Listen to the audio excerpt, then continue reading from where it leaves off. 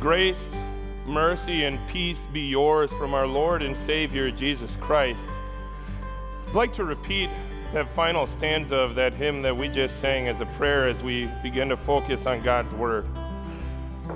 O Lord, speak and renew our minds. Help us to grasp the heights of your plans for us, truths that have been unchanged since the dawn of time, truths that will echo down to us through eternity. By grace, we will stand on your promises. By faith, we will walk as you walk with us. O Lord, speak until your church is built and the earth is filled with your glory. Amen.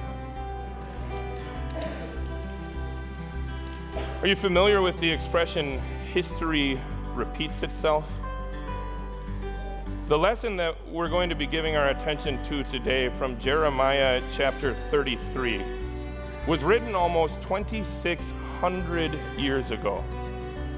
But it was written at a time when the nation of Israel, as we've seen unfolding in the last couple of weeks, is now happening again, was at war. Things at that time, in Jeremiah's day, things were not going well at all for Israel. Their king had been captured by the Babylonian forces and dragged away from his people. He was rotting in a prison cell in Babylon. And a new king, a man named Zedekiah, had been set up in his place, and he was doing an awful job. Nebuchadnezzar, whom we heard about in our lesson from Daniel, and his Babylonian army were camped outside of the walls of Jerusalem. They had the city surrounded. They had placed them under a siege, and they were simply waiting until the will of the people in Jerusalem gave out. And a few months after Jeremiah wrote the words that we're going to listen to this morning, that's exactly what happened. Jerusalem fell. And that new king, Zedekiah, he was brought out in front of the people. His sons were dragged out. They were executed in front of him. They gouged out his eyes, and they led him away to prison in Babylon as well. Then they went in and they sacked the city. The walls of Jerusalem, the temple of Jerusalem, were destroyed so badly that it said not one stone was left standing on another. And while some of those events were still a little ways in the future, when Jeremiah wrote this lesson, the people of Israel were already falling to pieces. And they were starting to call into question the faithfulness of their God to them and the reliability of promises that he had given to them.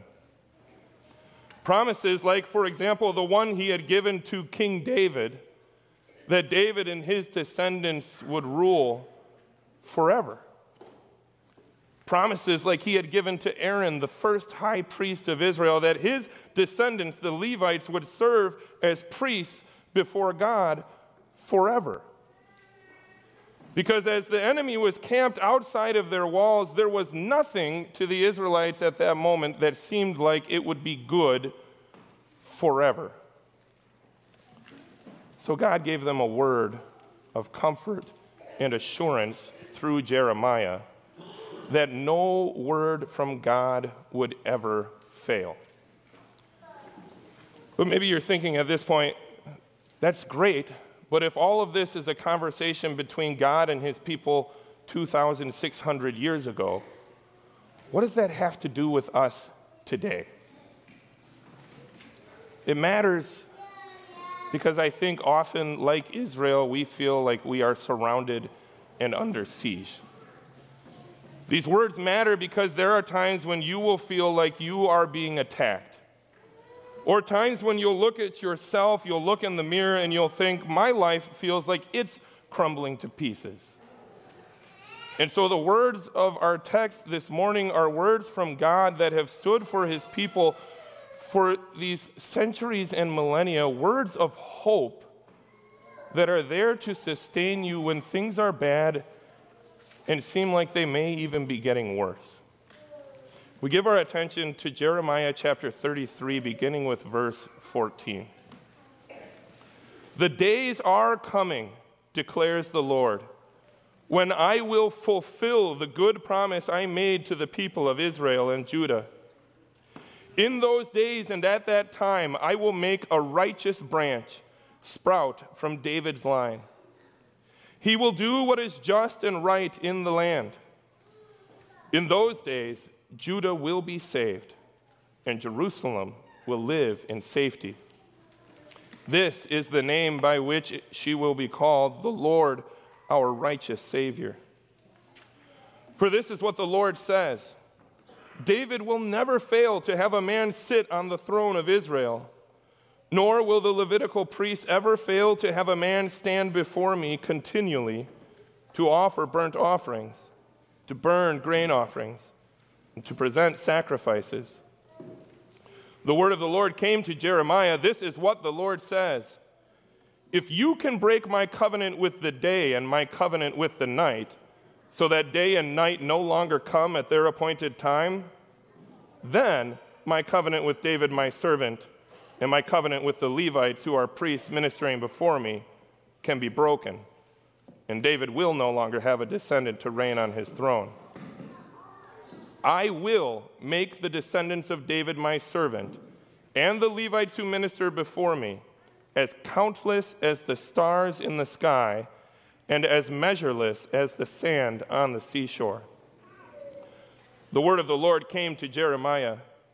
Have you not noticed that these people are saying, the Lord has rejected the two kingdoms he chose?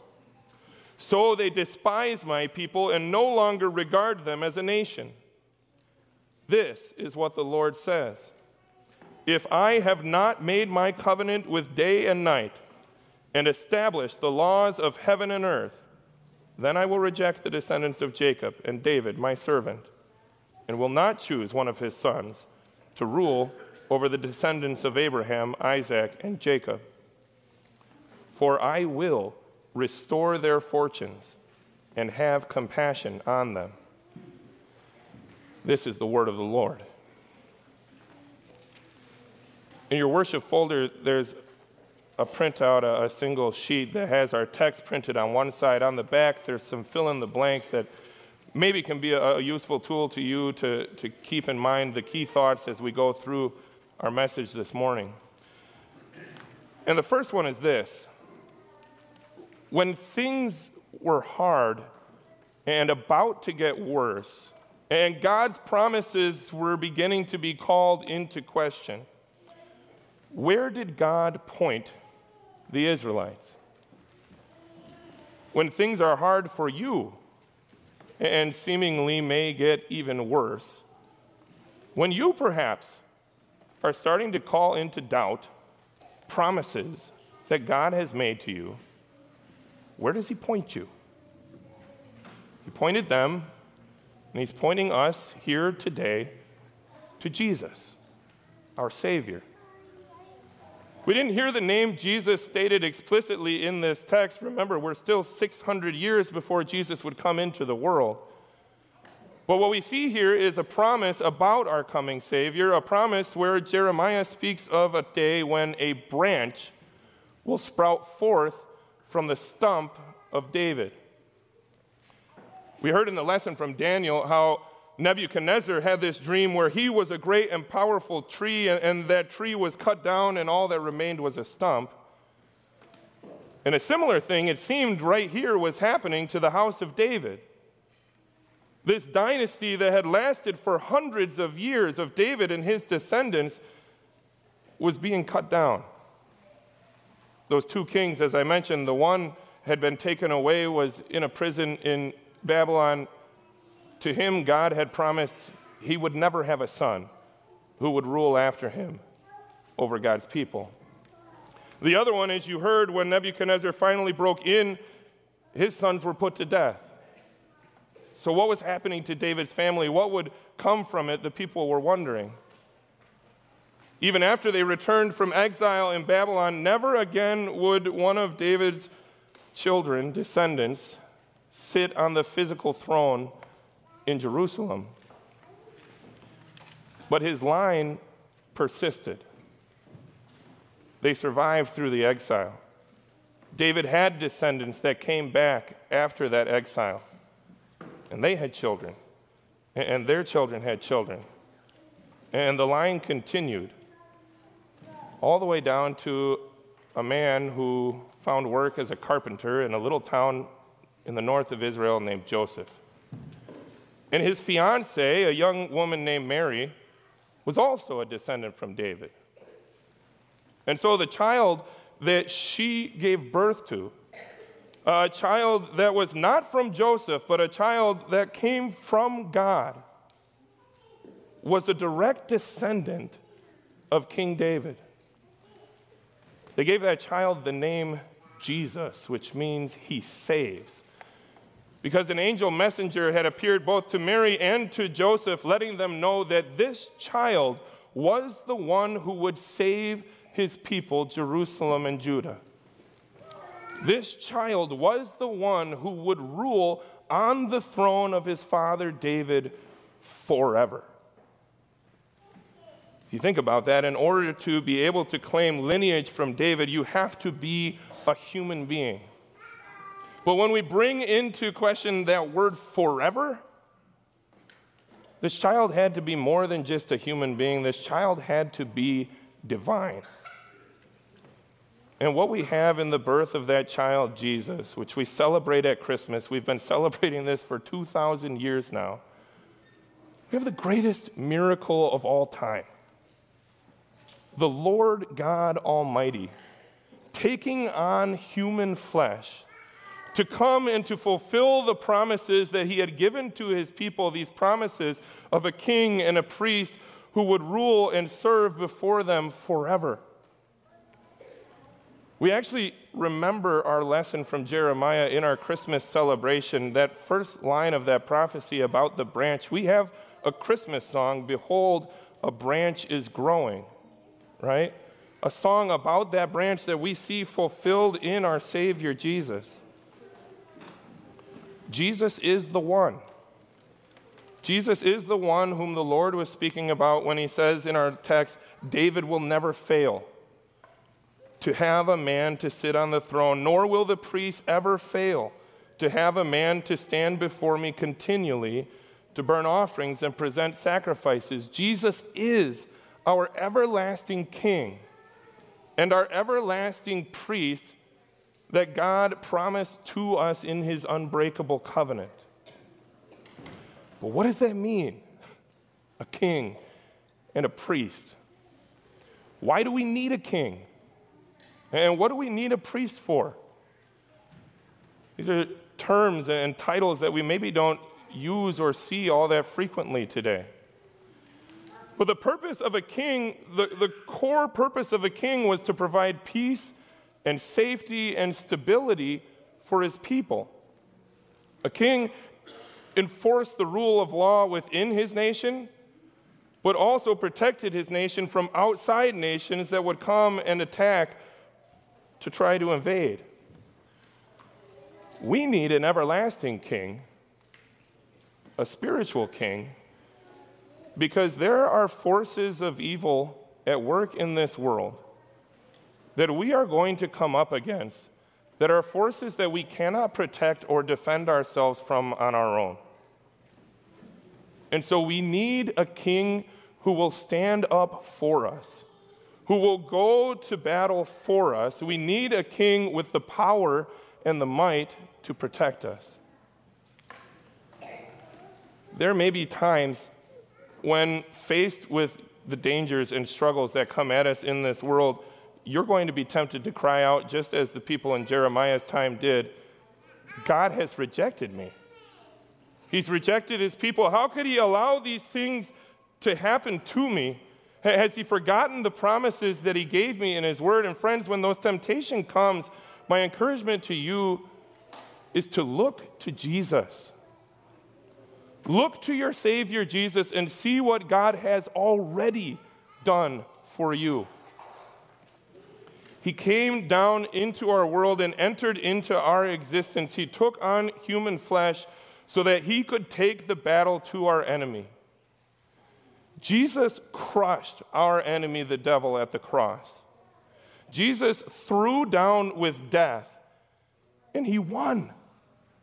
He won victory over death for you so that he could give you a royal inheritance, so that he could give to you the gift of everlasting life in heaven. To summarize it, we can say this, that as king, Jesus has defeated the enemy of death, and he's given us an everlasting royal inheritance. And so may that hope sustain you and quiet your doubts when the enemy presses in around you in whatever way, shape, or form that may come. But God promised not just a king, he also promised a great priest. Well, why do we need a priest? We need a priest because the battles that we fight are not just battles against the things that come at us from outside.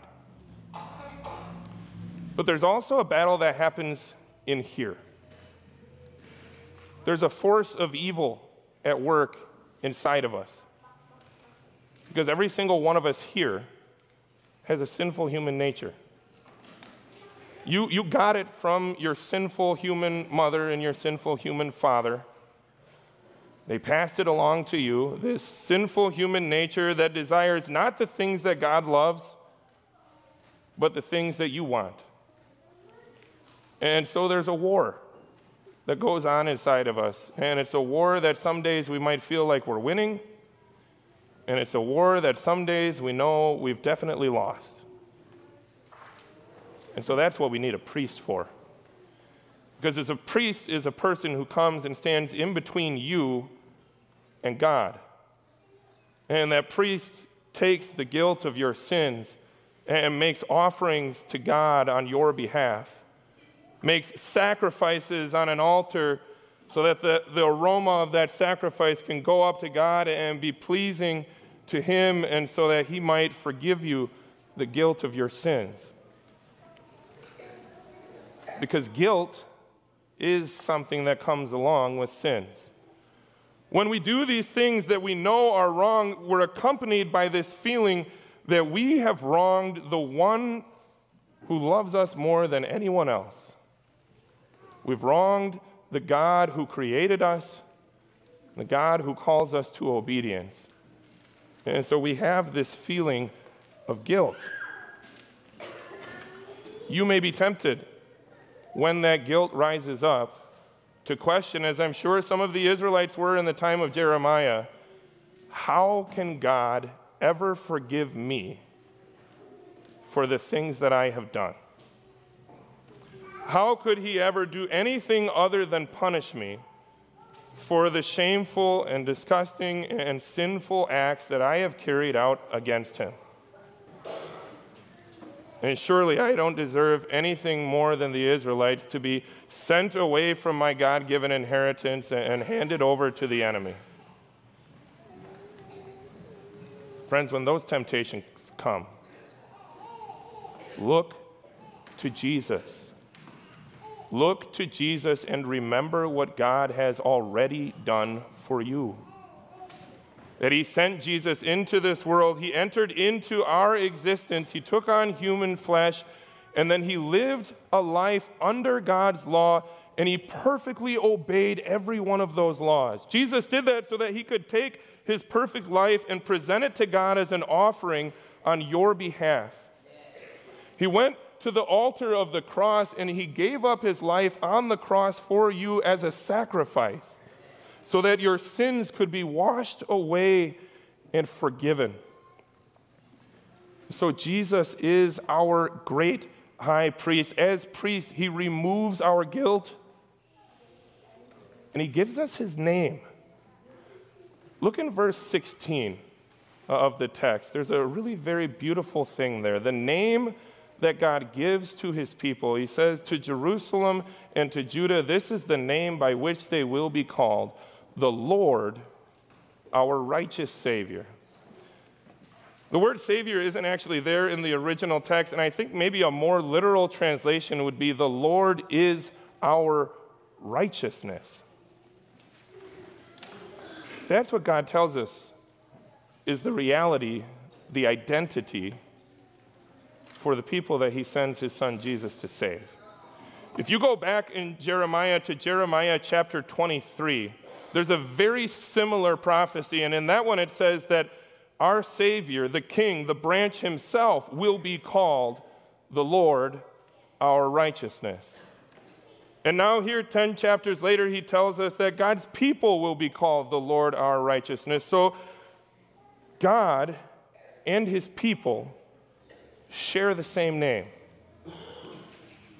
You have been given the name of your God. He has placed it on you.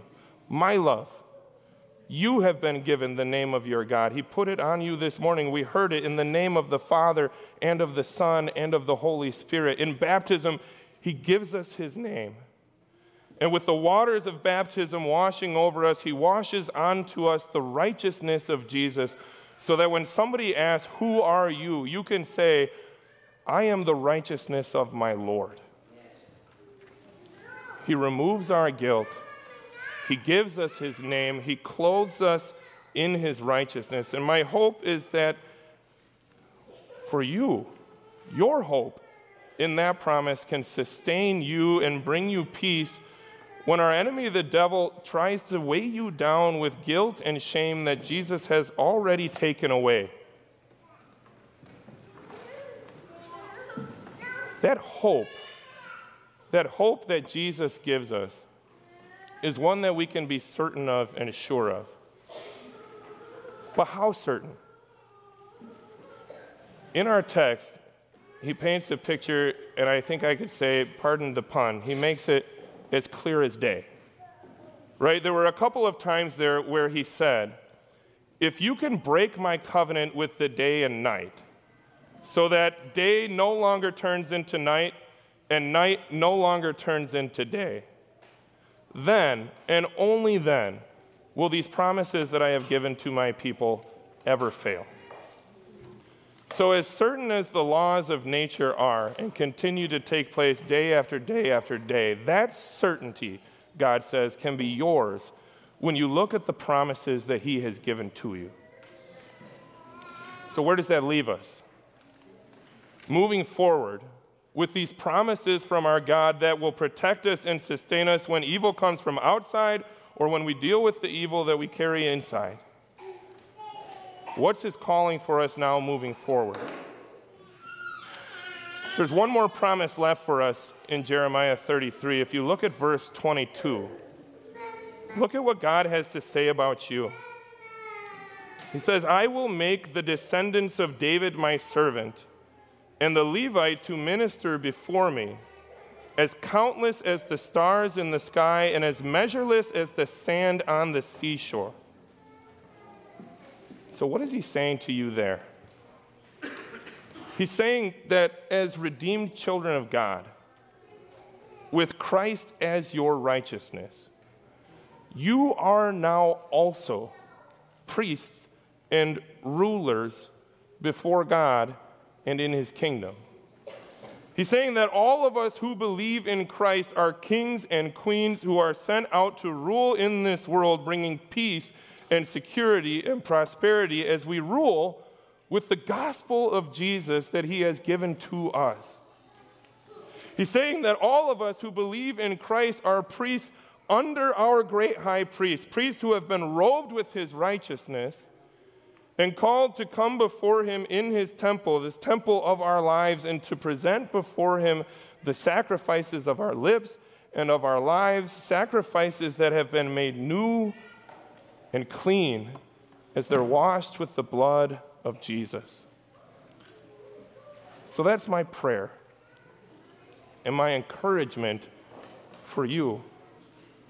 As we leave God's house this morning, go out and know that you are priests and kings and queens under Jesus Christ your Lord. Rule in the lives of each other. Rule by the power of the gospel. Build up and bring peace and encourage and bring joy wherever it is that you can. Serve as priests in the lives of the people around you, standing there with them and pointing them to God, bringing forgiveness and grace and love. Point one another to Jesus and to the great things that God has already done for you. He is our Almighty King, whose rule will last forever. He is our great high priest, who gave himself as the sacrifice for our sins. Amen.